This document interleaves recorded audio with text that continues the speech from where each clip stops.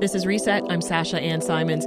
Blackness is the single most misunderstood construct in the U.S. That's the premise of the new book, Bet on Black, the good news about being Black in America today. In it, readers learn more about how to lead a first-class Black life, understand the power of representation, and invest in success no matter the challenges. The author of the book is Eboni K. Williams. She's an attorney, television and podcast host, and if you're a fan of the Real Housewives franchise, you'll recognize her name from season 13 of the New York lineup. Eboni says Bet on Black is a call to action for Black people around the world. I sat down with her yesterday and I started our chat by asking her what's bringing her joy right now. Well, in this exact moment, this glass of rosé, just to keep it a buck.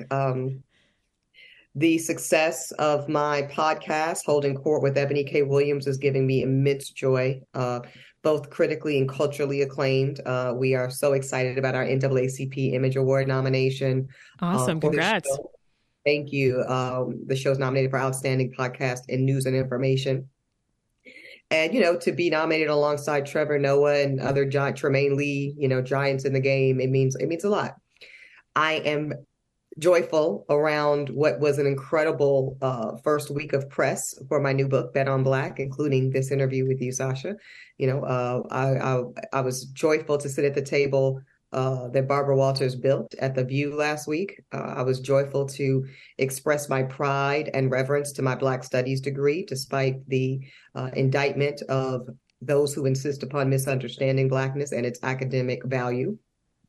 I'm joyful to have celebrated the launch of this book with friends and family at a, intimate party that I threw myself on my pub day. Nice. And people, that I've known for 20, 30 years, who have just supported me through the ups and the downs, and still standing and making space for my gifts. I love that. Yeah. So you write at the very start of the book, you talk about your, quote, deep love affair with your Blackness. And that is despite the many, many racial injustices that we know have been formed against Black people in America. And you lay them out, some of them throughout the text. What is it that keeps you so grounded while so much of what's happening around us is rooted in anti-Blackness? I have to credit my deep understanding, again, both academically and through lived experience of being a Black woman for almost 40 years now. My actuality of understanding Blackness. That's where I have to lay the credit. See, people can't tell me about Blackness. So I am not vulnerable, unfortunately, like far too many of us are, to drinking the Kool-Aid. You can't sell me on a narrative of Blackness being anything other than powerful, incredible, feminine, beautiful, masculine, strong, vulnerable, tender, reverent, Yeah. Those are the things I know Blackness to be because I listened to my ancestors, I know, go tell it on the mountain, I know deeply and innately the truth about Blackness. And it is truly a good news story. Well, let's talk about your title. You call it Bet on Black. What do you mean by that?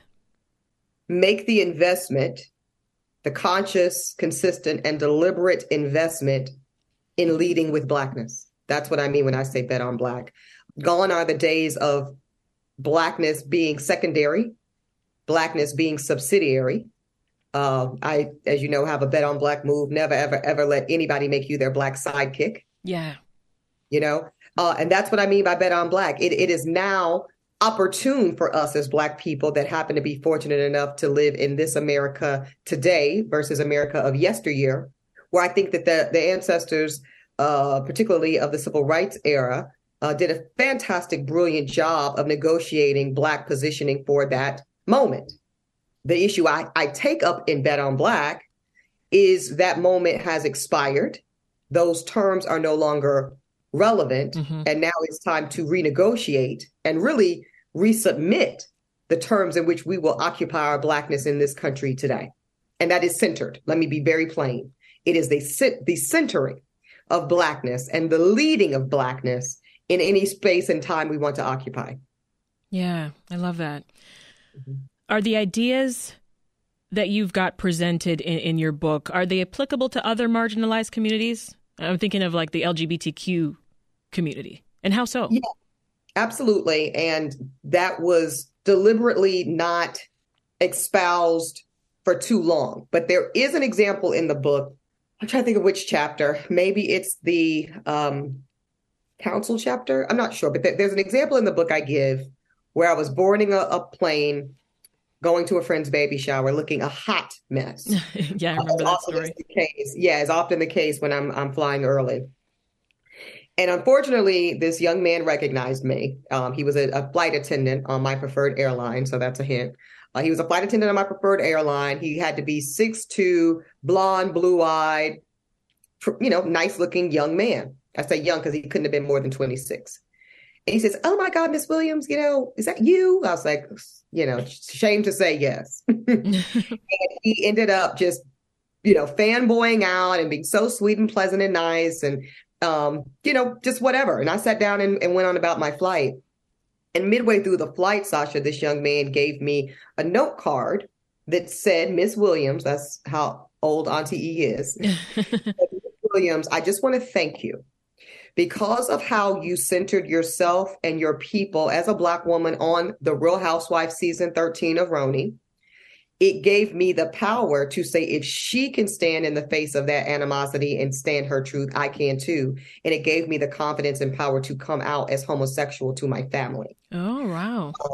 And it was just one of those days, Sasha, where I was already in my feelings because I was actually reading 1619 Project on the flight anyway. So my emotions were already, at the surface. And then for this young man, this white, gay young man, to give me any credit in his owning who he is fully and completely within his own family circle, it touched me deeply. And it told me that the work is effective just how I want it to be, because the work I do is, again, centering Blackness and leading with Blackness, make no mistake about it. But I understand the innate sense of interconnected humanity, which says, if I am to be free as a Black woman, my liberation as a Black woman is tethered to the liberation of queer people. It's tethered to the liberation of Muslim people. It's tethered to the liberation of Jewish people. And it's tethered to the liberation of trans people. So I deeply understand that. And so much of this book and so much of the work I do in the world is not about it's not about doing right by Black people for the sake of doing right by Black people. It's about doing right by all people, specifically Black people, because your own humanity is tethered to it. It's an invitation to broaden your own humanity to fully liberate Black people. Well, I think it's great how much of your personal story you do share in Bet on Black, because as your profile as someone who's been watching you for a while, I think as your profile has gotten bigger through the TV programs and the reality shows, I think folks might think that they know you and that maybe they've figured you out. So I'm curious what you think are some misconceptions about yourself that are out there that you'd like to clear up. Oh, I love to do this in an interview. Sasha, I'm going to ping pong your question right back to you. Yeah. As someone who has watched my career, and I am humbly receiving of that. What has been a misconception that maybe you've heard that either watching my work evolve has cleared up, or again, just kind of probably knowing my work more deeply than most, especially now having read this book, you feel cleared up? Absolutely. So one thing that struck me from the get-go about you and that I felt that I could relate to was your confidence. So I loved your boldness, your confidence. You owned whatever room you stepped into. I saw that as you transitioned to the television show, to the reality show. I was equally as excited as you were when you announced that you were going to be part of the cast on Real Housewives. But then I was kind of shocked when I would see blogs and things sort of talking about, oh, she's boring, or, because again, and I think you mentioned that in the book, you weren't quite doing the things that we're used to seeing on the Housewives franchise. You weren't throwing glasses of wine. You weren't fighting. Wine is meant to be drank. Right. You were taking them to Harlem. You were teaching them about Black history. How dare you? So I saw this mixed response from viewers, and it to me, again, as a fan of your work, a longtime fan of your work, I was puzzled. So I wondered if that bothered you, and whether you thought that was not the Eboni you wanted to come across. No, as I lay out in the book, Sasha, especially chapter 3, the disruption chapter, it was hurtful at first, only because I didn't anticipate it. And maybe that's my bad. That was me being maybe a bit naive. But after a moment, I went ahead and filed and received my second divorce. So I say my first divorce was the divorce from white comfort. That happened in real time. It's been happening for years, but you really saw it come through to pass on the show. Yeah. And then in the airing of the show and reading, some of those same comments and blogs that you speak of, and even having direct conversation with some of the bloggers. Really? Yeah. Well, you know me, because I'm not so, it's like if you feel away and I feel away because you feel away, we're gonna be grown and talk about it. Right. And that's fine. So my second divorce was having to fully divorce myself from the expectation of collective agreement amongst my own Black people about the way in which I show up in this world. I no longer need it. I no longer expect it. And my work is God-given. I am on a God assignment, not a pop culture assignment, right? Not a media takeout assignment, not a God bless Jason Lee, my good friend. It's not a Hollywood Unlocked assignment, not a shade room assignment. I love my sword, Jasmine. It's not a Jasmine brand assignment. Mm-hmm. I'm on a God assignment, and I've been given certain spiritual gifts to complete it. So yeah. Well, you wrote a book before this, Pretty Powerful. Yes. What were some of the biggest lessons you think you learned sitting down to write this one? I needed to go deeper this time. I needed to be more prescriptive this time. Pretty Powerful is a great book. I love that book. I still stand by. I've been getting that question a lot on the book tour. Do I still stand by, the sentiments I espoused? And absolutely 10 toes down. But your writing's evolved. Would you say? My writing evolved 1,000%. My perspective has evolved. I just literally have lived more life. Pretty Powerful came out 6 years ago. Mm-hmm. I started writing Pretty Powerful like 8 years ago. So if you haven't grown in 8 years, something's wrong. Yeah. So with Bet on Black, I needed to go deeper. I needed to be more prescriptive. One of the chief points of critique I got from Pretty Powerful was great theme, great writing, great thoughts. Now what? What are you telling us actually to do? So one of the things we do in Bet on Black is we put Bet on Black moves on the paper. There is no mystery to how to take up space. We tell you exactly how to take up the space. Right at the end of the chapters. Yeah, at the end of each chapter, we give you a Bet on Black move. And if you are curious to know even more than this amazing book offers, and it is amazing in my spirit, we give you a whole resource guide at the back of the book where you can go to the text, as the preacher would say. You can go to Baldwin's work. You can go to Isabel Wilkerson's work. You can go to W.B. Du Bois's The Souls of Black Folk, and you can get deeper even on these issues. Yeah. As we talk about the Black experience in America and in reading this book, I want to make sure that we note the unintended consequence or cost of constantly having to push through these big challenges that we're facing, especially in recent years, right? And that's our mental health. So talk a bit more, Eboni, about that and just tell us how you practice self-care, especially right now. Yeah. So I couldn't write this book, Sasha, and talk about like you said, the reality of being Black in America, which obviously includes trauma and heartache and collective grieving, as we collectively still grieve Brother Tyree Nichols now, right? Yeah.